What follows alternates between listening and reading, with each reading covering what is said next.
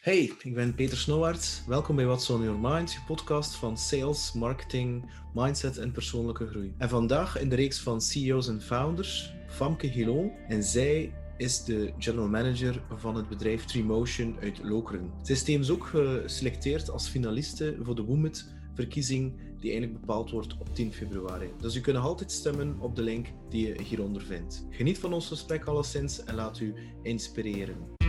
Welkom bij What's on Your Mind met Peter Snouwaert. Elke week vertelt een gast over zijn of haar verhaal.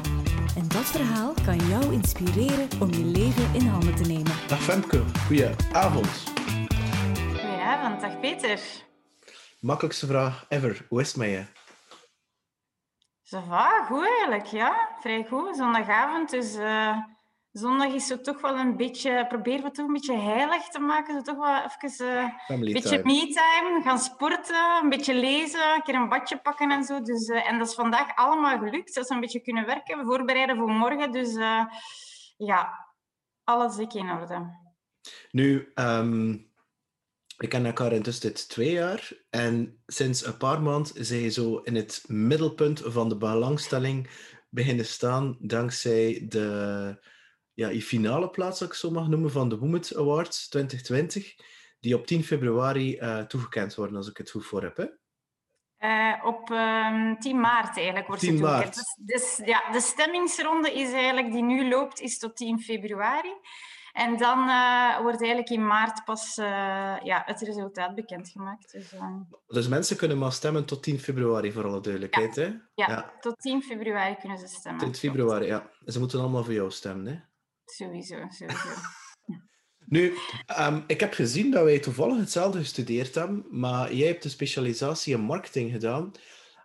Ben je dan direct na je studies Treemotion opgericht? Is dat zo gegaan? Of heb je nog ergens anders gewerkt? Nee, ik heb eigenlijk eerst 3 jaar bij Kipling gewerkt. Van de aapjes en de boekentassen bij iedereen wel bekend. Daar zat ik eigenlijk op de merchandising afdeling.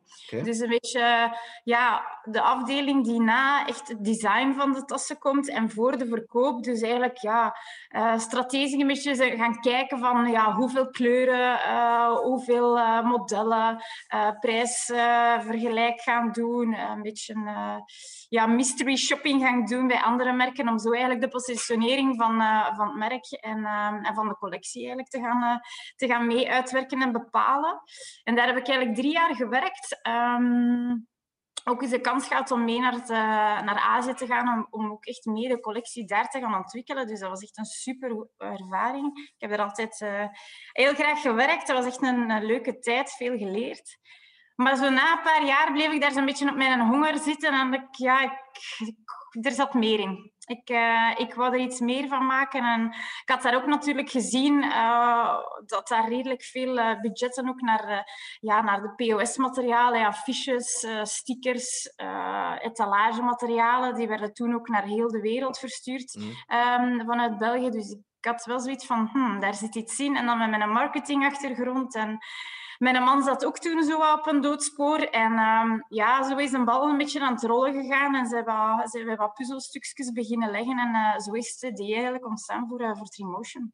En Wouter, komt hij ook uit de marketing? Of deed hij iets totaal anders? Die heeft eigenlijk logistiek gedaan. Oké. Perfecte mix. Nu, Treemotion, jullie zitten in Lokeren, hè, als ik het goed voor heb? In Zelen zitten wij. Zelen, oké, goed.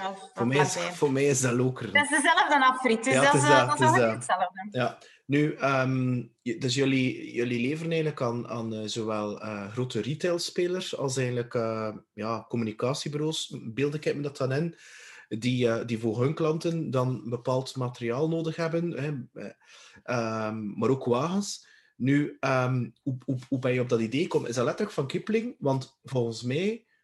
Er bestond toch al best wel wat bedrijven die dat deden, of heb je dat zo verkeerd?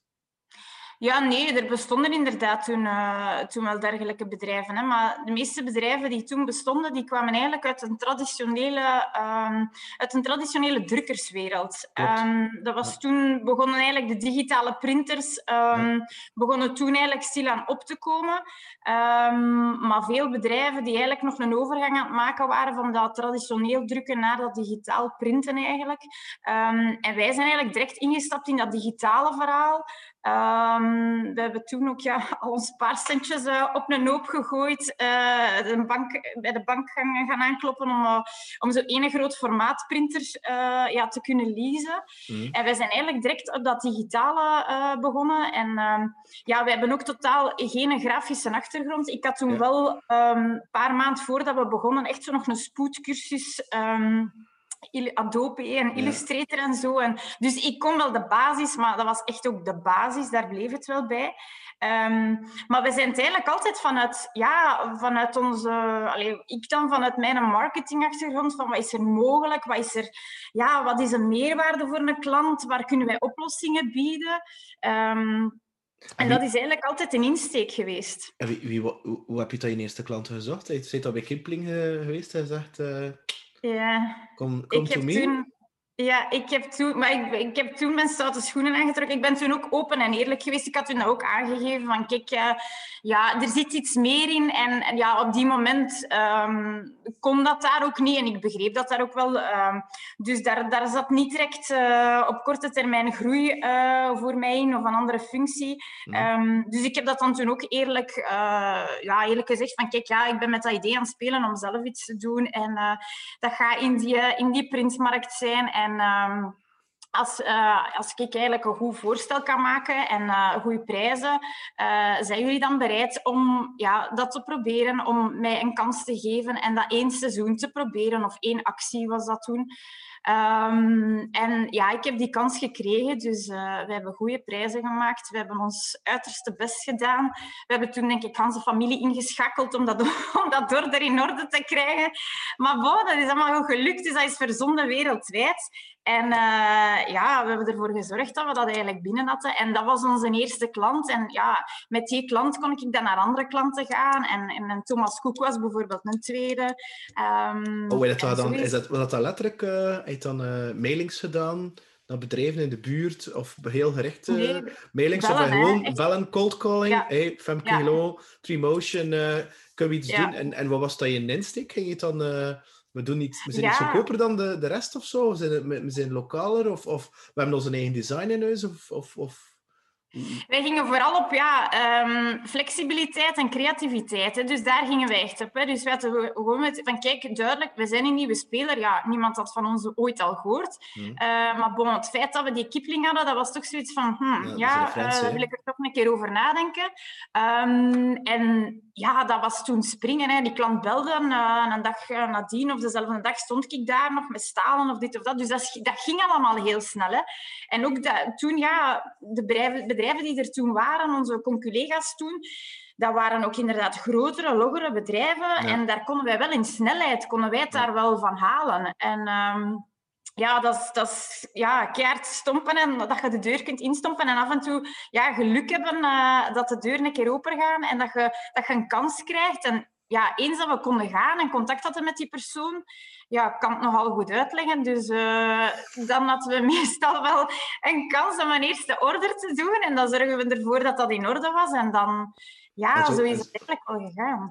En nu zijn je rond de 50, dacht ik, hè? Als ik het goed voor heb? Ja, een kleine 50-tal, en 47-tal mensen zitten we nu. Nu, als je met 2 bent, Wouter en jij en misschien nog een paar mensen, van wanneer heb je eigenlijk je eerste werknemer zelf aangeworven? En wat voor rol was dat? De eerste werknemer, dat was na een halfjaartje. Okay. En dat was eigenlijk iemand die zowel een stukje grafisch ontwerp kon, als eigenlijk operator aan de printer kon zijn. Want daarvoor was eigenlijk een duidelijke taakverdeling tussen Wouter en mij. Wouter die printen en die hielden met productie toen bezig en aankoop. En voor de rest was alles voor mij, regel ik alles. En van de boekhouding tot verkoop, administratie. Dus ja, tot ook als hij bijvoorbeeld dingen gaan plaatsen was, dan stond ik aan de printer en de telefoon tussendoor. Dus... maar dat was iemand, inderdaad, een operator. Dus dat wij toch meer konden onze tijd vrijmaken om op die sales eigenlijk te gaan werken. Hè. Nu, een bedrijf die van... Ik heb dat zelf ook meegemaakt. Een bedrijf die schaalt van niks naar 50 man. Zo rond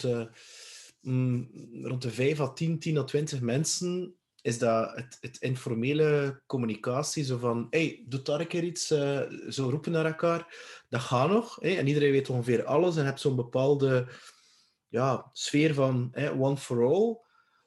Vanaf die 20 heb ik zo het gevoel dat toch begint dat meer structuur te krijgen en begin je zo wat meer, kan je zeggen, manager te kunnen worden of toch een leider te worden of zo? Of heb je dat zelf zo niet ervaren? Ja, dat verandert heel hard, hè. Inderdaad, in het begin is dat allemaal samen. Je zit ook bijna op x aantal vierkante meter. Het feit inderdaad dat je groter wordt, meer mensen. Vooral gelijk bij een eerste verhuis hebben we dat ook wel gemerkt, omdat daar... de productie en de burelen lagen daar op zich ook gewoon naast elkaar, maar dat was allemaal groter en die afstanden waren wat groter. En daar vooral, communicatie is op dat moment echt zo wel iets dat je heel hard moet in de gaten houden. En dat is eigenlijk in elke stap van de verdere groei iets wat heel belangrijk is, die communicatie en hoe dat je daar zelf mee omgaat, hoe dat je jezelf beweegt tussen je mensen.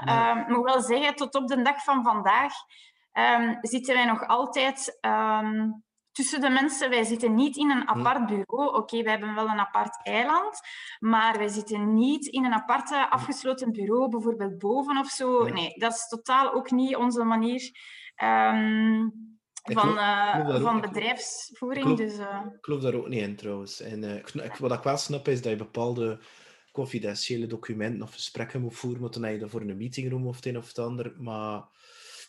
Ik weet niet. Ik geloof dat niet in zo'n mensen die boven een ander staan.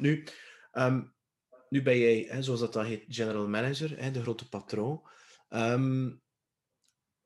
Is dat eigenlijk hetgene toen je begon met jullie eigen bedrijf? Was dat hetgene wat je eigenlijk wou zijn? De baas zijn? Dat is wel een beetje plat gezegd. Die baas, ik hoor dat niet graag. Ja, dat zal wel. Het is daarom dat ik het ook zeg. Maar waarom... Moet ik dat dan gaan zeggen? Was dat dan eigenlijk hoe dat nu is? Is dat dan eigenlijk hoe dat je het je voorgesteld had toen je 10 jaar geleden begon? Ik moet eerlijk zeggen dat toen het 10 jaar geleden begon, dat ik me daar eigenlijk niet te veel van voorgesteld heb. Dat wij gewoon... ik ben daaraan begonnen. Ik kom totaal ook niet uit een zelfstandig nest. Dus bij mij was het ook allemaal nieuw. Maar ik had zoiets van, ik heb hier wel wat in mijn mars. En ik wil werken. En ik wil gewoon iets waar ik keihard voor ga gaan. Ik wil een uitdaging. Ik wil bijleren. En dat was zo niet van, ik wil binnen zoveel jaar wil ik zo de baas zijn van zo'n groot bedrijf en ik wil zoveel mensen onder mij. Nee, totaal niet. Dus zo echt het doel was dat niet. Maar je merkt wel dat hoe verder dat je zelf ontwikkelt in die rol en in die functie, hoe meer dat je daar wel op je gemak bij gaat voelen. En in het begin is dat onwennig, want ik was toen ook 26 toen dat ik begon, ik ben er nu 36. Dus in het begin dat was dat echt leiding geven aan mensen die 10 jaar, 15 jaar ouder waren als mij, mannen ook, in mijn productieomgeving. En ik als enigste vrouw. En ik ging dan een keer zeggen hoe dat allemaal moest gebeuren. Dus, maar ik had wel bepaalde... we hadden in het begin ook heel veel zelf gedaan. Dus ik had wel echt een bepaald idee van, ik weet waarom dat ik dat zo vraag of waarom dat ik dat zo wil. Dus, maar dat was natuurlijk wel moeilijker. Dat wrong in het begin echt. Dat was echt dat was een innerlijke strijd. En dan zie je wel dat je in de loop van de tijd, dat je daar wel een stuk zelfvertrouwen krijgt. Je hebt je kennis en dat je daar wel veel gemakkelijker en eigenlijk op je, meer in je sas zit en dat je daar ook, dat plezanter ook wordt om mensen te gaan leiden en vooral te gaan sturen. Hè. Voor mensen ook te laten groeien. En dat is het leukste wat je nu wel de laatste jaren ziet, is dat mensen eigenlijk bijvoorbeeld ingestapt zijn als schoolverlater of zelfs als jobstudent. En dat die eigenlijk binnen het bedrijf gegroeid zijn. Doordat jij daar ook elke keer een stukje motivatie, een stukje mee in dat traject gegaan zijn, dat je die motiveert van kom aan, er is een volgende stap. Mensen, als je ziet dat mensen willen, en dat die nu gewoon uitgroeien tot bijvoorbeeld teamleaders, dat is echt wel fantastisch, hè? dat is fantastisch. Daar word ik echt gelukkig van. Hè? En daarvoor doe het echt. En dat is zoiets van, die groei is superbelangrijk. Voor het bedrijf sowieso. Ik denk dat Tremotion, dat is gewoon een groeiverhaal. Dat is wie dat wij zijn. Maar anderzijds heb je ook die persoonlijke groei, dat persoonlijke traject dat je als bedrijfsleider doormaakt en wat dat gewoon ook super interessant is. Ik denk, je drijft jezelf zo verder als dat je eigenlijk in een andere gewone functie zou drijven. En ook die mensen, je mensen echt zien groeien en kunnen motiveren om hun persoonlijk groeitraject te gaan uitbouwen. En dat is iets dat zoveel voldoening geeft. Ja, dat potentieel zijn in iemand die misschien zelf in eerste instantie zelf nog niet eens bewust van is. Ja, sowieso. Nu, is dat moeilijk geweest zo in het begin, zo, omdat je dan zegt productiemedewerkers, mannen, om dat respect af te dwingen? Want dat is, ik ken daar niks van. Ik moet zeggen, mijn plezin is ook een vrouw, neem die. En ik ga dat totaal in tegendeel. Ik vind dat vrij goed dat dat een vrouw is. Ik vind het niet zo leuk voor man te werken. Er zijn veel te veel nego. Maar goed, ik wil niet voor algemeen. Was dat moeilijk voor jou? Of is zoiets van, ik had een bepaalde credibiliteit opgebouwd, omdat ik wist van aanpakken. Dus vandaar dat ik heel snel wat respect had gekregen? Of... Ja, ik zeg het juist, in het begin was dat zo, maar in het begin dan spreek ik echt over dat eerste jaar, 2 jaar. Maar omdat ik toen ook nog echt veel gewoon zelf en in het weekend en zo deden we alles zelf. Dus je staat zelf aan die machines. Ja. Je ziet zelf wat dat kan en wat dat niet kan. En vooral waar je naartoe wilt ook, hè. En uiteindelijk, we hebben ook altijd mee, als truc was, mee in het magazijn, mee aan die printers. Ja, ze zien ook wel dat is een stukje respect dat je op dat moment ook afdwingt. Hè. En ik denk dat ik daar nu, zelfs al ben ik nu meer zo technisch op de hoogte van de juiste mogelijkheden of zo, of van de technische specificaties van die printers. Ik weet er nog altijd wel iets van. Ja. En ik weet wel waar ik mee bezig ben en ik ga dan op mijn manier ook met die operators gaan babbelen en hun gaan overtuigen om bepaalde dingen toch nog een keer te proberen. Of dan gebruik ik gewoon mijn vrouwelijke charme niet echt, maar ik doe dat op mijn manier en met mijn ervaringen, een stukje en mijn kwinkslag.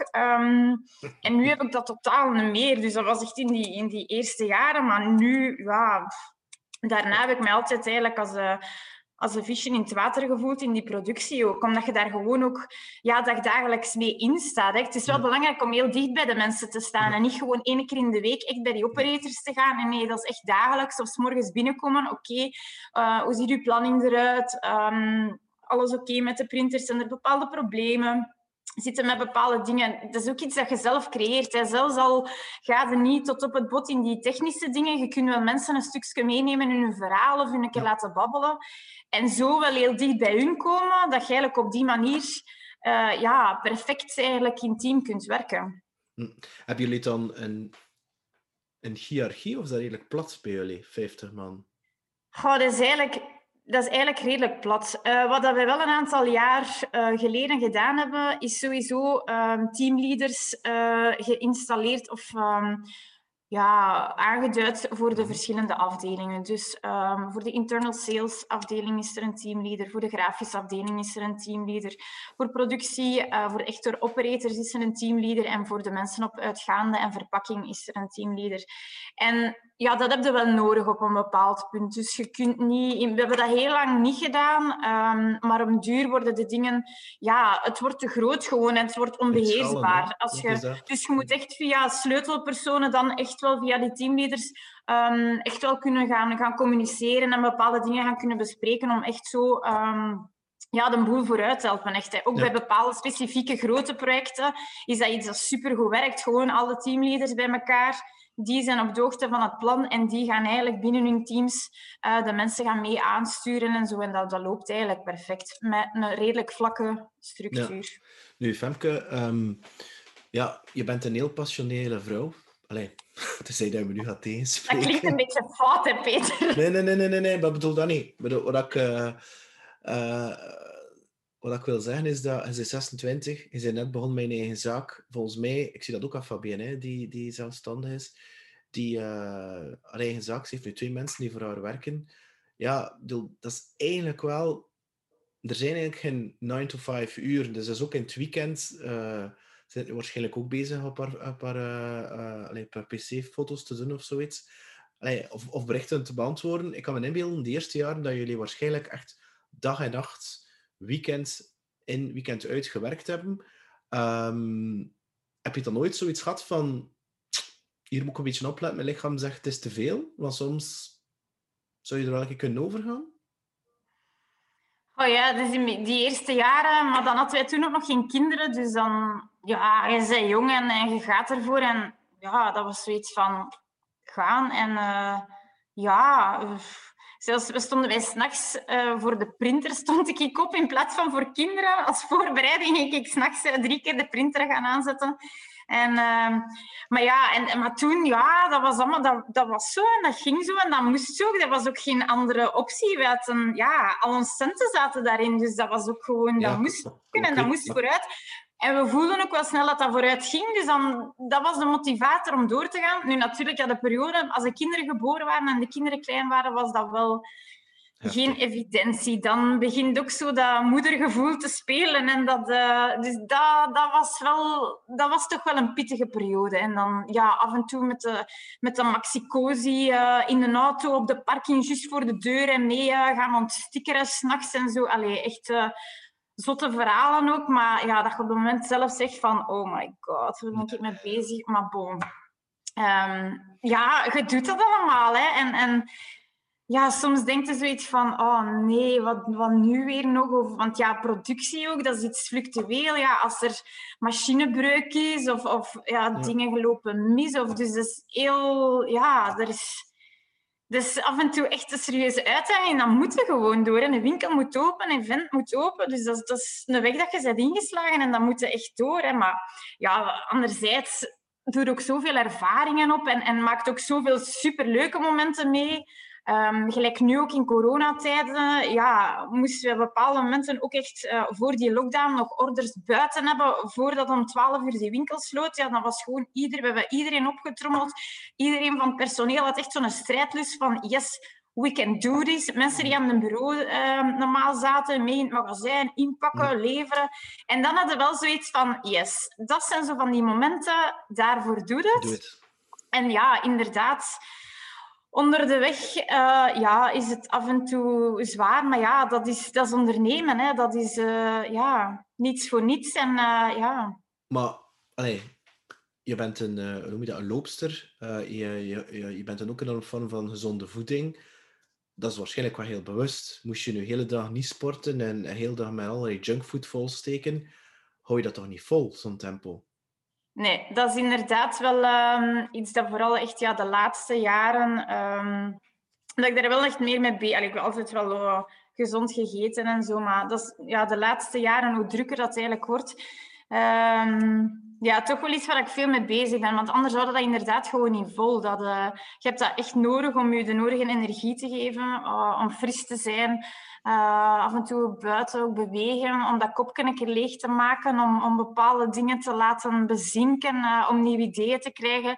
Dus dat is wel echt heel belangrijk geweest en nog altijd. En dat geeft me kracht en energie ook om ervoor te gaan als het soms een keer wat moeilijker gaat. Dus dat is echt wel een belangrijk. En dat probeer ik ook echt op het werk ook wel een beetje... iedereen van bewust te maken ook. Ik kan daar soms receptjes of ik deel dan dingen. En ja, ze weten dat allemaal wel van mij. Ik eet ook geen brood, dus elke middag slaatjes en zo. Ja. Ze gaan dan af en toe een keer met mij. Maar bon, het is toch wel... Ja, het zijn zo kleine dingen, maar echt wel belangrijk. Als je aan zo'n tempo moet werken, dat is echt topsport. Ook, hè. Bepaalde dagen, bepaalde weken, dat is echt gewoon 's morgens binnenkomen en pong, pong, pong, het een, het ander. Dus dat moet echt scherp staan. En voor mij kan dat alleen maar als je op die manier eigenlijk gaat leven. Als je echt wel toch echt wel op gezonde voeding en je lichaam verzorgt. Hè. Ja. Nu, je bent mama van 2 kinderen. Is dat dan zo'n stille droom dat je zegt van... want ze zien dat met de paplepel. Hè. Ik zie dat bij Jules ook. Hè. Die zien dat... die zien dat, de winkelzaak, werken. Is er zo'n stiekem hoop van... die zullen dat later wel mogen overnemen? Of zijn je daar nog niet mee bezig? Ja, op zich, dat zou wel leuk zijn. Dat hoeft voor mij helemaal niet, maar ja, je ziet toch wel, die kinderen zijn wel met alles betrokken. Hè? En soms is het van, moet je nu weer werken? Maar ja, anderzijds wordt er aan tafel echt wel over van alles gebabbeld. En die klanten en dat project. En dus die mannen zijn echt wel, ja, die zijn mee. Hè? Een BTW en een factuur en een creditnota, wat is dat dan allemaal? En dan moet je dat allemaal uitleggen. En dan... Dus dat is wel echt fantastisch om te zien dat die kinderen echt wel meedenken. En ja, ze hadden dat dan in de gaten ook, als je dan naar de winkel gaat. Is dat van Trimotion? Is dat van Trimotion? Dus ja, ik ben er wel van overtuigd dat je die kinderen wel iets meegeeft. We hebben ook tot 3 jaar geleden altijd boven de zaak ook gewoond. Dus die kinderen die liepen bij wijze van spreken... tussen de printers, hè, die waren ook gewoon, die wisten het rijlen en zeilen. Ja, 's morgens zagen die de leveringen toekomen van de panelen met paletten en heftrucks. Ja, voor 2 jongens, de max. Dus, en dan zitten die zo, als ze spelen, dan zitten die zo samen een bedrijfje te spelen. En ga jij met die kabinet en dat moet nog naar daar. En pas op, want het is een vroege levering. En ja, dat is wel zoiets, dat is de max. Hè, dat je ook wel in die gasten echt een stuk... Ja, die ondernemers zien zo wat aanwakkerd. En ja, wat ze dan ooit gaan doen, maakt mij op zich niet uit. Is dan bij Trimotion. Het zou fijn zijn. Maar ik denk gewoon ook dat ze zien... Ja, dat je wel veel... dat je echt wel leuke dingen kunt doen. En die ervaringen ook. En dat ze dat zien, ja, ook van hun mama. Dat die, ja, soms is die een keer iets te laat op school. Of zitten ze een keer tot de laatste. Maar dan is er... ja, maar ik moest dat nog doen. En wat heb je gedaan? En dit en dat. En ze zijn dan vrij geïnteresseerd.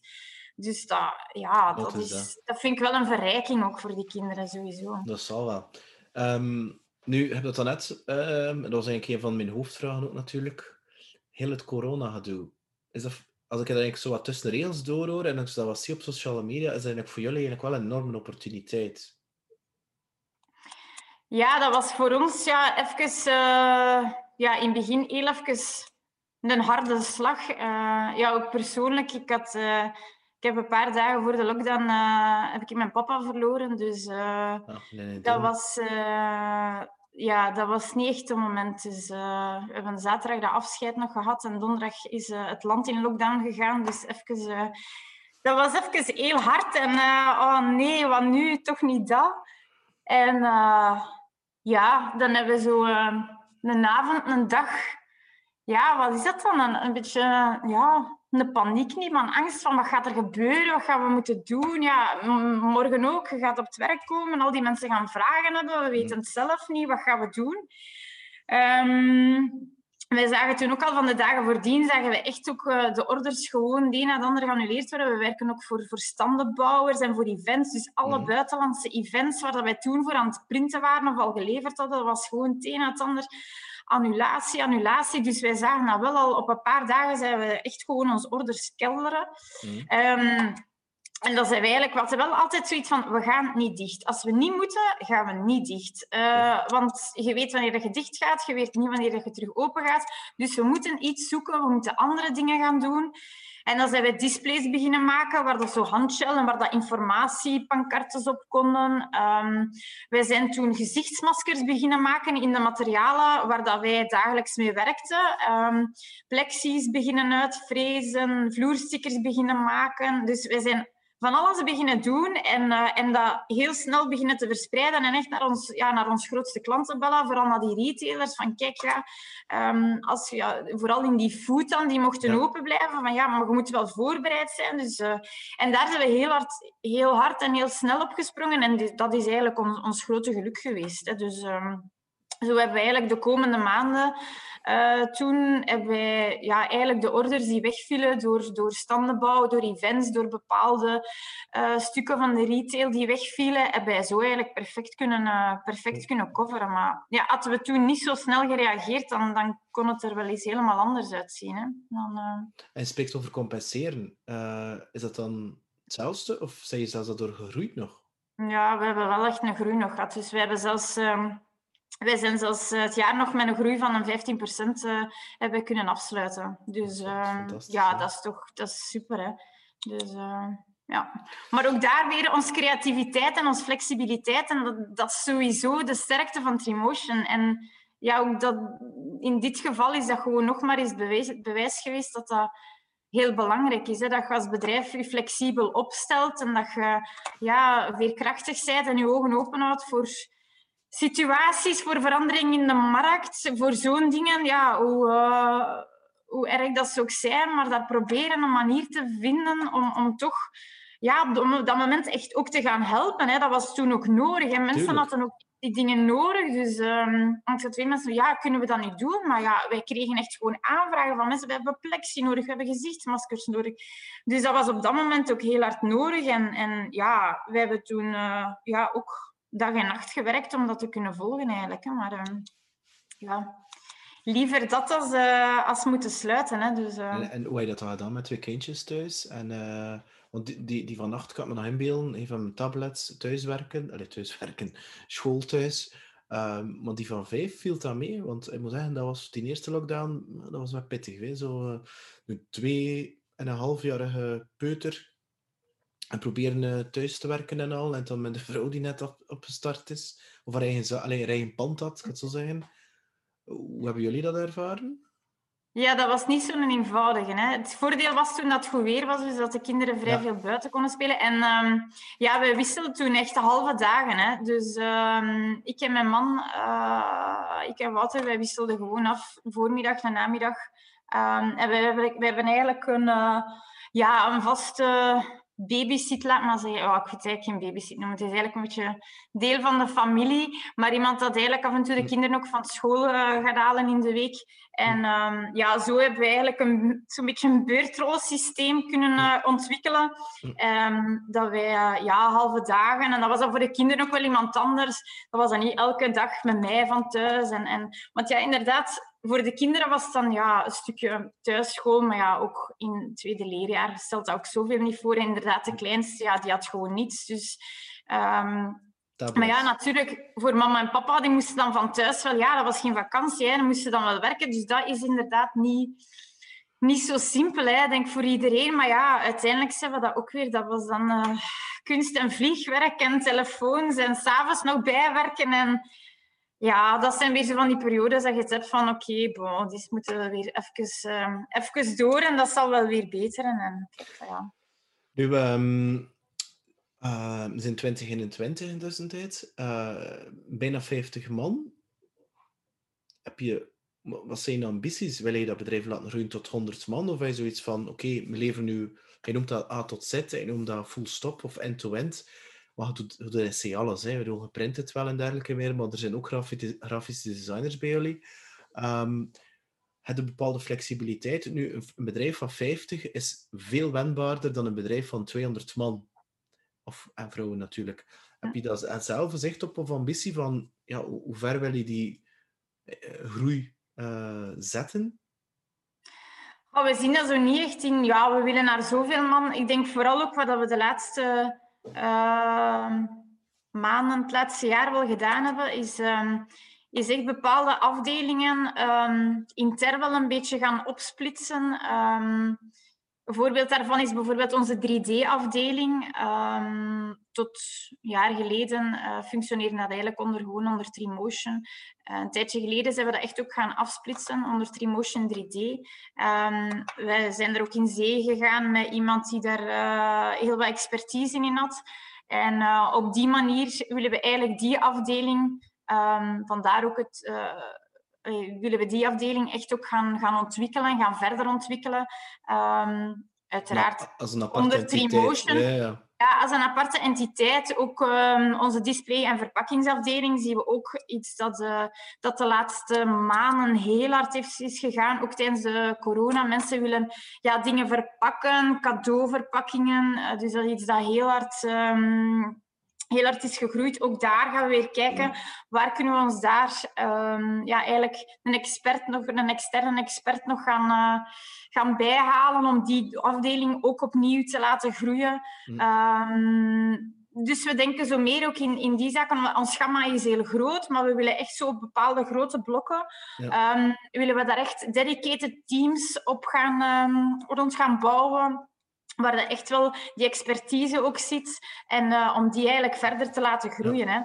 En langs de andere kant, vooral ook geografisch. We zitten nu België, Nederland, Frankrijk, al een stukje.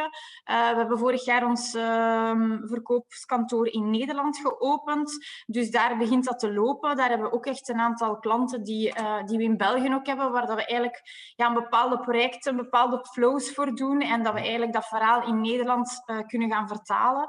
En dit jaar staat ook eigenlijk nog Frankrijk op programma, om ook daar een kantoor te gaan openen, omdat die Franse markt voor ons toch ook wel een heel interessante markt is. Op zich wel dichtbij, een grote markt ook, veel volume. Dus dat zijn zeker ook zaken waar dat we echt op gaan inzetten. Nu, je spreekt over een Nederlands verkoopskantoor en een Frans verkoopskantoor, als ik het goed voor heb, hè? Ja, productie blijft wel vanuit België. Het is eigenlijk ook, wij gaan ook eind dit jaar nog verhuizen naar een grotere ruimte, dus een grotere productiehal. Net om daar die verschillende afdelingen terug de ruimte te geven om te groeien, om die productiecapaciteit nog wat te gaan vergroten en om dan eigenlijk ook die bijkomende markten te gaan bedienen. Hè. Nu, hoe heb je die personen aangetrokken in Nederland? Want nu zit je letterlijk allemaal op een vierkante kilometer, de vierkante meter bij wijze van spreken. De vierkante 1,5 meter. En is dat qua communicatie, qua cultuur? Ik vermoed dat de meeste mensen vanuit de regio komen, dus qua cultuur is dat een beetje hetzelfde.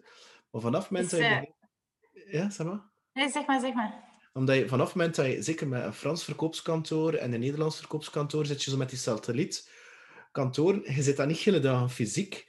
Je moet ook zorgen dat ze echt zich emotioneel betrokken voelen bij het hoofdkantoor. Het zijn ook verkopers, dat zijn al speciale KD's. Hoe trek je die eigenlijk die mensen aan? Want ik vermoed dat je wel een stukje op kennis recruteert, maar ik vermoed ook wel een stukje op attitude, op ingesteldheid. Passen ze bij ons? Hebben ze de juiste mindset? Dat is een vermoeden dat ik heb. Hè? Ja, sowieso. Degene die nu het verkoopskantoor in Nederland runt, is eigenlijk een Belg. Maar die is getrouwd met een Nederlandse. Ja, okay. Is ook iemand... Ja, dus vandaar is eigenlijk... Hij heeft zo wel een beetje de Belgische tongval nog als een beetje Nederlandse toch uitdrukkingen of bepaalde dingen. Dat kruipt daar toch een beetje in. Ik denk dat hij ondertussen al 10 jaar in Nederland woont. En is iemand die we ook via nog van in het begin eigenlijk van Trimotion wel kennen op een andere manier. Dus het is iemand die wel Trimotion genegen is en diezelfde cultuur een beetje uitdraagt. Op zich is ook een Belg. Dus ik denk om daar op te starten dat ideaal was. En vooral voldoende contact. Zij het dat het niet fysiek kan, is dan nu wekelijkse meetings, ook een WhatsApp onder onze salesmensen eigenlijk, om de projecten die uitgevoerd worden, om die te delen, om daar een stukje kennis, maar ook vertrouwen over te geven. Van kijk, dat zijn dingen die we gedaan hebben. We werken daar zelf ook heel hard aan om echt wel te gaan vertellen wat we hier in België doen, om bepaalde projecten of klanten ook echt wel een keer onder de loep te gaan nemen. Van kijk, dat zijn de flows die hier in België uitgewerkt zijn. Zo pakken we dat hier aan. Eigenlijk is dat perfect een verhaal dat je in Nederland kan gaan vertalen en waar dat je de ervaring en de voorbeelden, ook de referenties voor die Nederlandse klant eigenlijk gewoon kant en klaar hebt. Ja.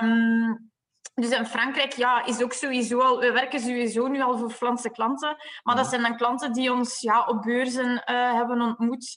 En waar dat wij zo eigenlijk in contact mee gekomen zijn. En dat werkt goed. Ik denk ook dat daar ook, als we daar iemand effectief in dat Frans kantoor gaan zetten, dat iemand wel moet zijn ook die een Trimotion spirit wel uitdraagt. En dat dat heel belangrijk ook is. Wat is die spirit? Wat is die spirit? Wat zijn dan die waarden, Femke? Ja, die waarden, denk we hebben over laatst ook eens een bevraging gedaan bij iedereen zijn evaluatie om de 5 waarden of het ook belangrijkste waarden op te noemen voor Tremotion. Maar dat daar, degene die daar heel fel uitkomen is creativiteit, een hele belangrijke. Zeker in ons vak, maar gewoon ook op verschillende manieren. Flexibiliteit, je openstellen. Openstellen voor verandering, want in onze markt gaat het heel, heel snel. Innovatie. Een hele belangrijke, ook qua machinepark en zo. We werken met de laatste nieuwe printers. Het feit dat wij ook groot formaat 3D-printen is vrij uniek. We zijn daar ook de eerste in België opgesprongen. Net omwille van die pioniersfunctie, dat innovatieve. Dat is een printer dat bij ons momenteel nog niet dagelijks echt een massa print. Maar dat is wel iets dat we hadden van daar moeten we wel in mee. Daar zit de toekomst in. En dat is gewoon heel belangrijk. Op zoek gaan naar nieuwe materialen, naar nieuwe toepassingen, nieuwe creaties. We zijn constant bezig met nieuwe dingen. Dus dat is ook iets wat mensen wel echt hun eigen kwijt kunnen. En dan dat duurzame... Duurzaamheidsaspect is toch heel belangrijk. Ecologisch gaan we sowieso. We werken met heel veel gerecycleerde karton. Ons afvalstromen gaan wij nauwgezet gaan scheiden en gaan kijken ook welke materialen maar kunnen gerecycleerd worden. We zijn met een aantal projecten bezig waar dat we misschien in de toekomst zelfs cradle-to-cradle kunnen gaan werken. Wat is dat cradle-to-cradle? Dat ken ik niet. Wat is dat? Dus dat eigenlijk, we werken nog met PVC-platen, dus Forex-panelen waar dat dan op geprint worden. Daar werken wij, spijtig genoeg nog redelijk veel mee. Nu, wat wij momenteel al doen, is die eigenlijk apart gaan sorteren, los van alle afvalstromen. En die gaan eigenlijk momenteel terug naar de fabrikant, die dan herwerkt tot een soort granulaat die bijvoorbeeld nu tot bloempotten of zo, van die buitenmeubels of zo zou kunnen wordt verwerkt momenteel. Het finale doel is eigenlijk om met die Forex die bij ons als rest wordt opgehaald, dat die teruggaat en dat die eigenlijk verwerkt wordt tot nieuwe gerecycleerde PVC-platen eigenlijk, waar dat wij dan terug kunnen op printen. Dus dat is eigenlijk het verhaal waar we heel graag naartoe willen. Ook spandoeken. Spandoeken die teruggenomen worden, die gewisseld worden, zijn we nu aan het kijken om... waar dat we bijvoorbeeld leuke draagtassen of rugzakken of laptoptassen kunnen mee maken. Je hebt zo'n Fridag is een mooi voorbeeld van echt zo van die camionbasje, maar we willen eigenlijk datzelfde idee met spandoeken ook wel gaan uitwerken. Ja, alles om die PVC-berg toch wat kleiner te maken en dat te verwerken eigenlijk. Hè. Dus dat duurzame verhaal is ook wat dat heel nauw aan het hart ligt bij Tremotion. Hè.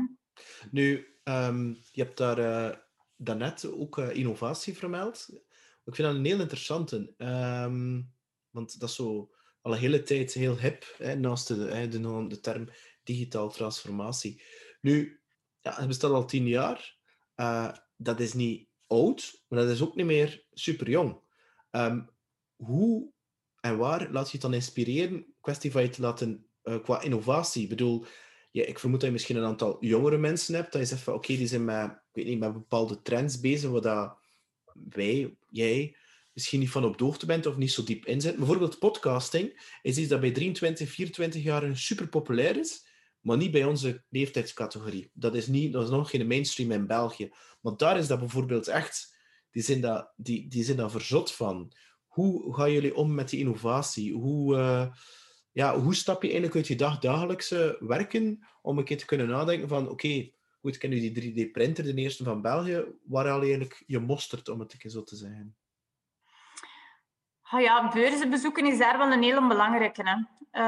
Ik denk vooral internationale beurzen, om daar eigenlijk te gaan kijken wat dat eigenlijk in de printwereld of in dat gegeven speelt, wat dat daar de nieuwe ontwikkelingen zijn. En ja, je moet daar niet op alles in meegaan, maar dat zijn wel zaken die je moet gezien hebben. We proberen regelmatig ook in buitenland bedrijfsbezoeken te doen. Dat is dan vaak voor demo's van bepaalde machines waar dat wij interesse in zouden hebben. Maar zo zie je ook een keer hoe de andere bedrijven het aanpakken. En daar doe je wel veel ervaring van op. Dat kun je terug een keer in vraag stellen van ja, de manier waarop dat wij het doen, is dat wel de juiste manier? Hebben wij inderdaad wel de juiste apparatuur staan? Is er nu meer vraag naar rolmaterialen of gaan we meer voor plaatmaterialen gaan? Waar zitten zo wat de trends in? Dus ja, vooral daar ook wel echt de ogen open houden voor trends op beurzen. Wat doen andere bedrijven? Wat doet de markt ook? Dat is een hele belangrijke. Hè?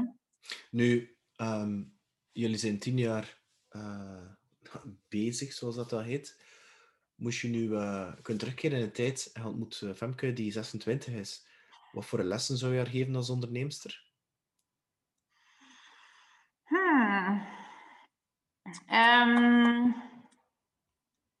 Wat meer uitgaan van haar eigen kracht misschien. Ik denk dat ik in het begin ook me niet bewust was zo van mijn eigen kunnen of mijn capaciteiten.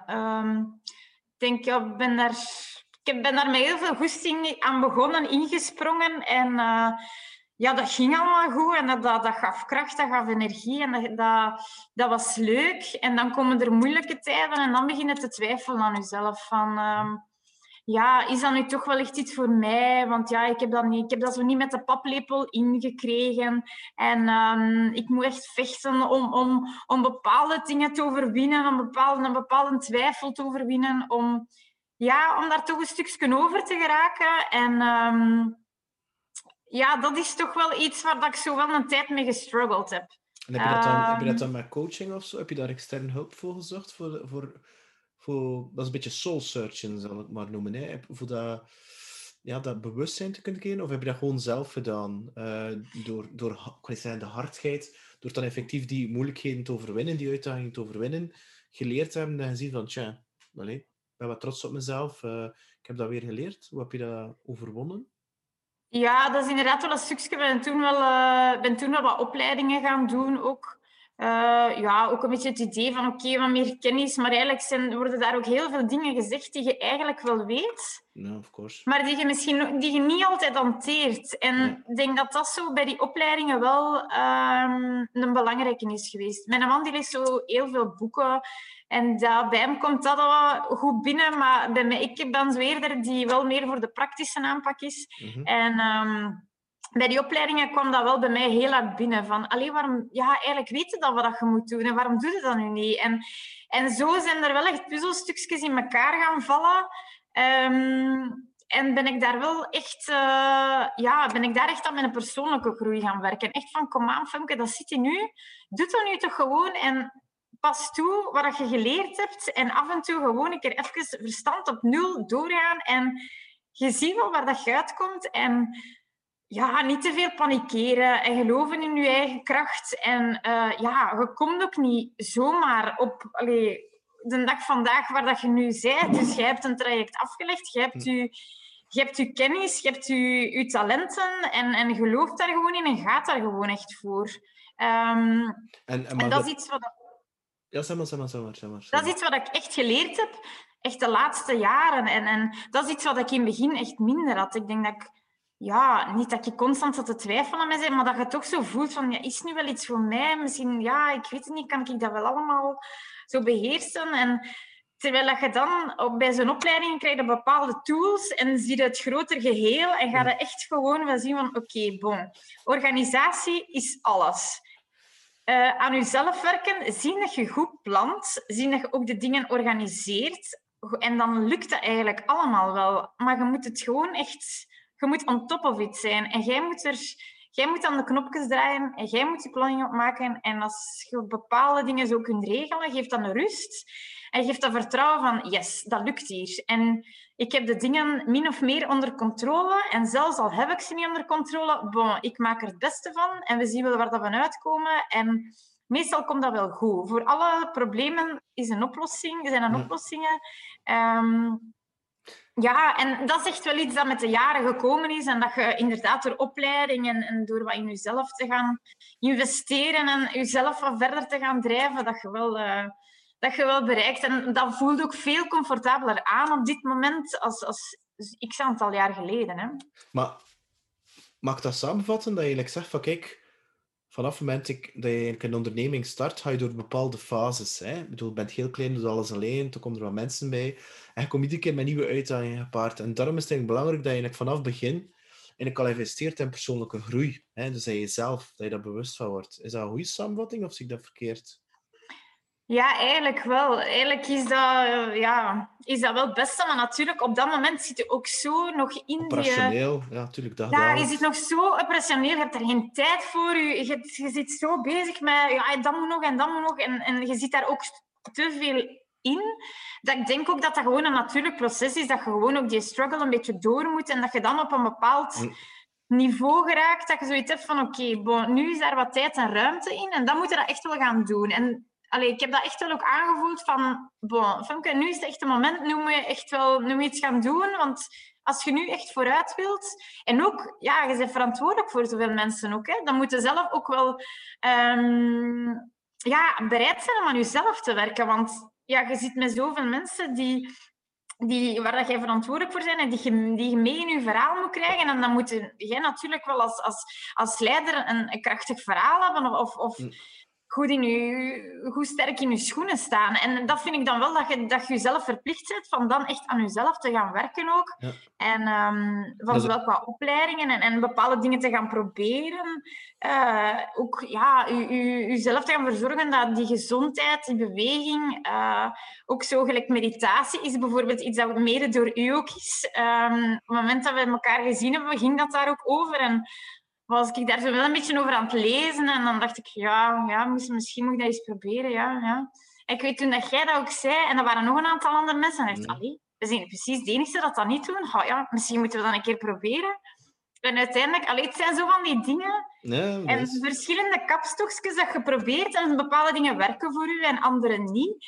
Maar het helpt u wel om in je kracht te staan en om zelf in moeilijke periodes gelijk toen dat mijn vader overleden is, dan je zei zelf gewoon emotioneel totaal uit balans. Die maanden daarvoor ook. Ja, je weet dat moment gaat komen. Je voelt je verschrikkelijk. Dat is gewoon echt emotioneel. Is dat een heel zware periode. Maar ik ben altijd blijven werken en ik probeerde mij zo te regelen dat ik genoeg bij hem kon zijn en dat ik op het werk ook kon zijn. En ik heb toen van alles... We proberen dat allemaal handvaten te grijpen en puzzelstukjes bij elkaar te sprokkelen die maakten dat lukte. En af en toe was dan een keer in mijn auto een paar minuten blijten en zien dat ik terug tot mezelf kwam, dat ik terug die kracht had. En ik had zoiets van, ik kan me hier gewoon ook niet... Ik moet ook door. Ik bedoel, ik moet niet altijd rise and shining. Ja, mensen zagen ook wel af en toe dat het moeilijk was, maar langs de andere kant had ik zoiets van, ik kan hier nu niet lossen. Dat gaat ook niet. Ik moet wel ergens proberen om dat hier tot een goed einde te brengen en om door te gaan. En om... toch een stukje in mijn kracht te blijven, wat dan niet altijd even makkelijk was. Maar dat leerde ook wel een stukje. Ja, nu, ik kom bijna aan het einde. Ik ken eigenlijk een vraag die ik vermoed dat heel veel mensen zullen hebben. En ik ga ze op een beetje een andere manier stellen. Ik vind jullie, by the way, een topkoppel. Ik heb jullie al bezig gezien en ik vind dat ongelooflijk, want jullie zijn al een tijdje bij elkaar. Je werkt dan ook nog een keer samen. Oké, elk heeft wel zijn eigen taak en dergelijke meer. Hoe doe je dat eigenlijk? Hebben jullie spelregels vastgelegd? Want voor zo goed te kunnen samenwerken, want je zit thuis bij elkaar, maar je zit in hetzelfde bedrijf bij elkaar. Heb je gezin? We zitten zelfs naast elkaar. Je zit zelfs naast elkaar. What's the secret? Hoe doe je dat? Ja... Match made in heaven, zeker? Ja, ik weet het niet. Dat zal nee. Je weet dat voor... sowieso denk ik, dat moet goed zitten als koppel. Ik denk dat dat gewoon de basis is. Maar ik denk dat er ook veel goede koppels zijn die dat niet kunnen. Dus dat is in het begin was dat wel een beetje een sprong in het duister. En was dat hier wel iets waar ik heel hard over nagedacht had van pak dat niet lukt, dan is dat en dat bedrijf dat niet lukt en uw relatie misschien ook dat dan stuk loopt. Dus dat was zo toch wel even een moment van twijfel. Maar uiteindelijk had ik zoiets van, we gaan ervan uit dat het allemaal lukt. En iedereen heeft altijd wel zijn eigen ding wat gehad. Hè. Dus in het begin, Wouter had die productie aankoop, die had bepaalde klanten ook. Ik deed dan meer administratie, boekhouding, die HR, die marketing. En ik had ook nog een aantal eigen klanten. Dus het is wel zo ons eigen ding. En we wisten ook wel op het moment dat dat nodig was voor elkaar te helpen. We zijn ook heel complementair. Dingen die ik echt niet graag doe. Gelijk prijscalculaties en zo, dat doe ik echt niet graag. Dat doet hij dan super graag. Terwijl ik dan graag klanten opbel en regel. Ik ben zo'n organisatorisch talent, terwijl dat hij dan niet echt is. Dus we zijn heel complementair in taken ook. En we hebben maar een half woord nodig van... kun jij mij hier een keer mee helpen? En dan zal ik u daarmee helpen. En we laten elkaar ook de vrijheid, ieder in zijn domein, om de dingen te regelen zoals we het zelf willen. En ik denk dat dat ook wel echt de sleutel is, dat je wel ieder je eigen ding hebt en dat je elkaar helpt en ondersteunt waar nodig. Of dat je ook kritisch bent voor elkaar in bepaalde beslissingen of in bepaalde zaken. Maar dat iedereen echt wel zo zijn eigen ding kan doen. Ik denk dat dat gewoon ook wel belangrijk is en dat werkt gewoon. En wij zouden ons eigenlijk niet anders meer kunnen voorstellen. Ja. En nu, een van de laatste vragen.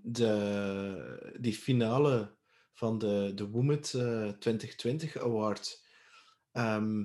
Ik kan me wel inbeelden dat zo... Hij doet gewoon voort wat je mee bezig bent en op één keer ben je daarvoor genomineerd. Wat doet dat eigenlijk met de mensen om zo te passen en te onpassen op allerlei sociale media te staan? Ja, het is wel een beetje raar aan eigenlijk. Ik had dat eigenlijk wel een beetje onderschat. Nu, ik ben iemand dat heel sociaal is en dat wel niet erg vindt om zo een keer in beeld te komen. Maar het is toch wel speciaal, moet ik zeggen. Ik ben dat ook niet gewoon van elke dag... je doet je ding gewoon en op het werk en geregeld een boel daar. En nu komt dat natuurlijk wel echt in de picture, wat op zich leuk en spannend tegelijk is op zich. Hè. En goede reclame ook, hè?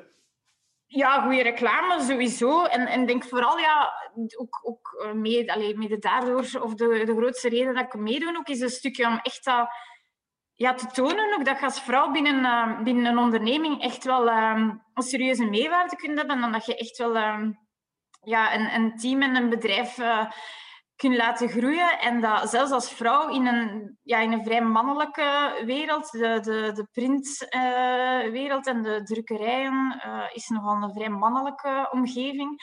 Dus dat je daar echt wel je manneke kunt staan en op dat je je eigen manier wel de dingen een bepaalde touch kunnen geven. En dat je daar echt ook je stempel kunt opdrukken als vrouw.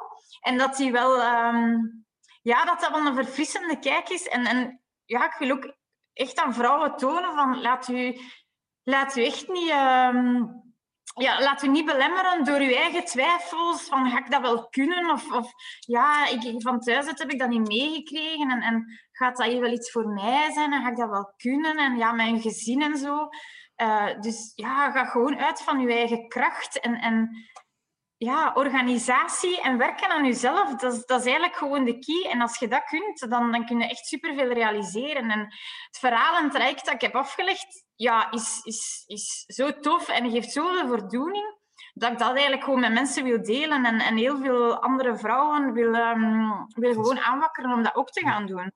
Omdat het echt ook de max is. Het is zo verrijkend, je maakt zoveel mee. Soms al denk je op bepaalde momenten van, oh nee, en die kinderen... Maar langs de andere kant maakt je zoveel mee en drijft je jezelf ook zoveel verder als dat je anders zou gedaan hebben. En daar ben ik super trots en dankbaar ook voor. Dat ik dat echt ook op die momenten, moeilijke momenten, dat ik het blijven volhouden ben en dat ik er echt voor gegaan ben. En dat ik hier nu sta. En dat ik ook zo'n dingen, gelijk die Womet Award, dat is weer zo'n... Dat is echt weer zo'n stimulans. Dat is echt de max, hè. Nu... Is dat eigenlijk niet... Alleen, zo denk ik dan toch naar onze zoon. Het belangrijkste vind ik dat ik hem waarde wil meegeven. En een van die dingen is jaag je passie na. Ik bedoel, haal alles het leven dat eruit te halen is en jaag je passie na. En trek je vooral niet te veel aan wat een ander daarvan vindt. En je kunt dat inderdaad ook combineren met vader- en moederschap. En dat is inderdaad regelen en organiseren. Maar dat vind ik belangrijker dan kan je zeggen, hele dagen thuis te zijn en met hem om 5 uur weet ik niet wat, naar TikTok te zitten kijken of zo. Ik denk dat... En als je er dan bent, aandacht en liefde geven en affectie geven, en dat denk ik dat het belangrijkste is. Nu, iedereen moet dat voor zichzelf uitvoeren natuurlijk. Hè. Ja, ik denk dat ook. Maar ik denk dat dat ook een stukje, als je jezelf als persoon kan ontwikkelen, als je goed in je vel voelt en zelf het gevoel hebt dat je dingen kunt verwezenlijken, dat je dat ook op je kinderen gaat afstralen. Ja. En dat ook gewoon belangrijk is van inderdaad... En niet twijfelen en dingen... Ja, in het begin ook met die Women Award, ga ik dat wel doen? Ja, uiteindelijk, ja. En op het moment dat ik ook zeg, ik doe het gewoon, ik schrijf me gewoon in. Uiteindelijk, we zijn hier al geraakt. Dat verhaal, dat is toch eigenlijk wel een mooi verhaal. Ik ben er eigenlijk toch wel trots op. Eigenlijk willen we dat toch met heel veel mensen delen. Dus ik doe dat gewoon en we zien wel waar dat we uitkomen. Een paar maanden geleden, ook zo'n beetje dezelfde periode als voor die inschrijving van de Women Award, had ik ook zo het idee van, ik wil iets met gezonde voeding doen en misschien een boek of zoiets. En ik ben toen beginnen werken op een eindejaarsbox voor ons mensen op Trimotion. Dus met het eindejaar hebben we zo'n leuke box gegeven met zo wat, van alle dingen rond gezondheid en gezonde voeding en beweging en mentaal welzijn en dergelijke. En ik had zo ook het idee van, ik ga daar dan een boekje rond schrijven met zo'n beetje de dingen die ik doe en misschien een paar receptjes en zo. En ik had dat dan een keer laten vallen aan iemand dat fotografie deed. En die had zoiets, een boekje moet dat hier wel goed doen. Hè? Als je het doet, moet het goed doen. Dus jij koopt, ik kom bij u fotograferen. We maken daar een boek van. En uiteindelijk totaal uit de hand gelopen. Maar zo heb ik eigenlijk vorig jaar nog een boek geschreven. Dus dat zijn zo dingen dat ik 2 jaar geleden op mijn lijstje had geschreven van eigenlijk zou ik dat wel een keer willen doen. Ja, ik had daar toen ook zo'n paar weekends van, zou ik dat nu doen of niet? Ja, wat gaan de mensen wel denken van, die weten het hier ook precies allemaal beter. Maar om duur had ik gewoon zoiets van, kijk, ik doe het gewoon en ik schrijf er gewoon de dingen in die voor mij werken. Zowel rond beweging als gezonde voeding en een stukje meditatie, wat de muziek doet voor mij. Zo. Het is echt heel breed. En ik had zoiets van, ik doe het gewoon. Heb je mij dan vermeld onder die meditatie als bronreferentie? Femke? Ja, nee, eigenlijk nee, dat ga ik nog doen. I owe you. Zeg maar, noemt hij een boek? Ik wist dat helemaal niet. Gezondheid. Maar hij is nog niet... Voorlopig is eigenlijk gewoon via mijzelf nog te verkrijgen. Dus hij is nog niet officieel uitgegeven. Maar dat is nu eigenlijk wel het volgende plan. Dus zeker als ik de Women Award zou winnen, dan komt er zeker... Dat komt er zeker ofwel een tweede boek, ofwel breid ik hem nog wat verder uit en geef ik hem... Dus ik kan een handgetekende versie bij jou kopen? Is dat ja, dat kan. Met veel plezier. Wel, kijk, Femke, ik wil je enorm bedanken voor je energie. Ik kan het woord passie niet meer uitspreken, want dat vindt dat fout. Voor vanavond, want super, super, super tof. Ze is letterlijk een waterval.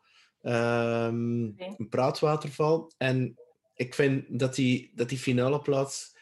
Ik heb daar niets over te zeggen natuurlijk, maar ik gun je zo hard dat je... ik vind het ongelooflijk knap wat je gedaan hebt. En tegelijkertijd ook bewonder ik je voor je zelfverzekerheid, gecombineerd met je nederigheid. En dat is iets... Je kunt ook zelfverzekerd hebben die zo wat tilt naar zo... Ik weet het beter dan een ander, maar dat heb jij niet. Ik vind dat bij jou echt fantastisch in balans is. Super. Merci voor het compliment. Dat is fijn om te horen.